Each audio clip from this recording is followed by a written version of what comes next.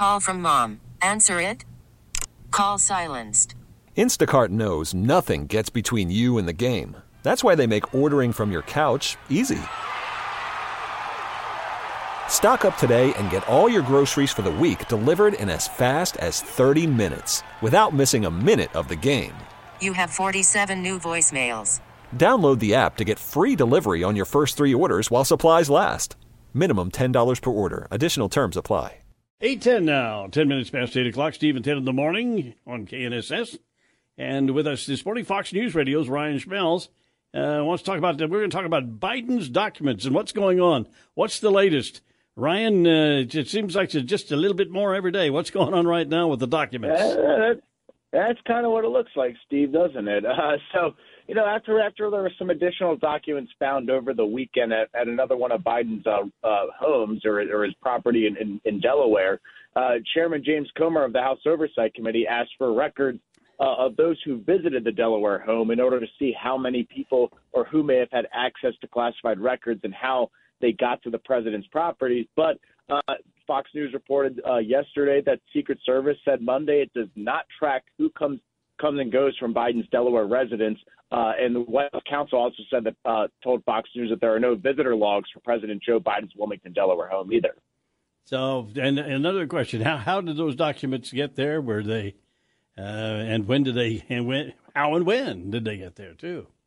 Yeah, that's the question. I think we're trying to get answered here. You have to think this happened after, either during or after he was vice president, likely while he was vice president, and thus they remained in his custody. But that's all hearsay right now because we don't know exactly specifics at this point as to how they got to certain locations and why they were in certain locations, particularly not just his home, but also his think tank, which is an office here in D.C.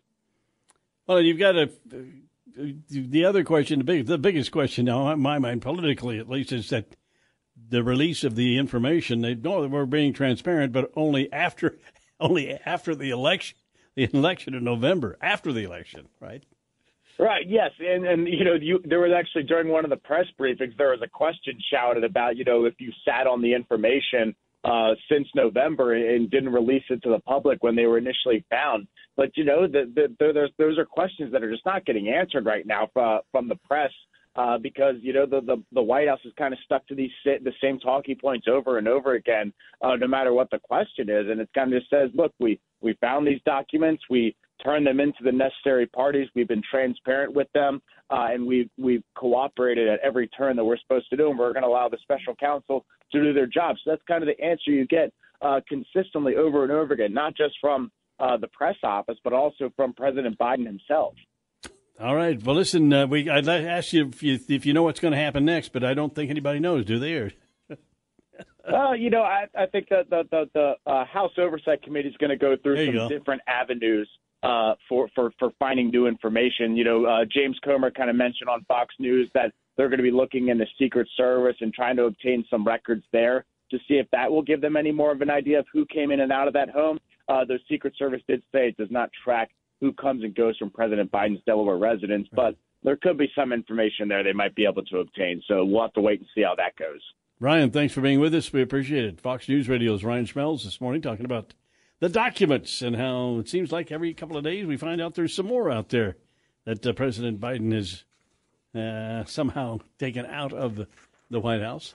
It's 8:14 now. Steve and Ted in the morning here on KNSS. And let's see. I'll get a couple of birthdays I wanted to mention real quick. Rodney Price had a birthday. Rodney's birthday was yesterday. Mm-hmm. And I don't know if you guys were aware. Were you aware of it? Yeah, we mentioned it. You did. All right. Well, that's good. Multiple times. I beg your pardon, but he's a heck of a guy. We like Rodney. Yes, we do. Does a fine job for us. Does some TV as well. And he's a very talented individual. Did you mention Spike yesterday? Yep. All right. Well, I'm a day behind. You missed yesterday, so I didn't. Spike Anderson having a birthday. He's a dandy, no doubt about that.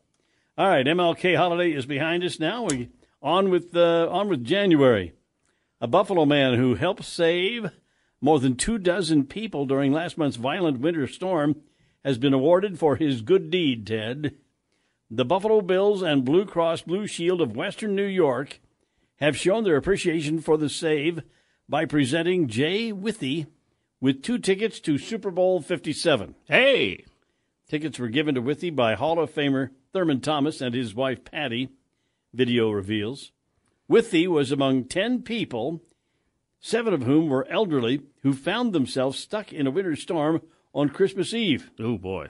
To save them, he broke into a nearby school where the stranded people took shelter, ate, and used the restrooms until the roads were cleared. But yeah, apparently if they'd have stayed outside, it would have been a really tough situation. They could have frozen to death. Oh, well, of course. Yeah. So, yeah.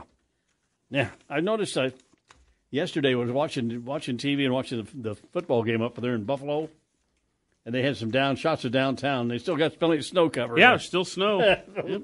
Plenty of snow cover. I think that's pretty typical. That's Buffalo. Buffalo just has snow from basically October through April. What a place. Well, I lived for 4 years in South Bend, Indiana, and it was pretty much the same way. Yeah? Between about November and April, usually some snow on the ground somewhere. Wow. I can't imagine. All right. Baseball is in full swing. NBA playoffs are heating up, and your NFL team is gearing up for training camp. Listen to the latest on the teams you love here on the Odyssey app. The biggest sports radio stations in the country, providing unrivaled local coverage of their teams, all in one place. Exclusive interviews with players, coaches, and team executives, streaming live and always available on demand. Stay in the know with your favorite teams right here on the Odyssey app.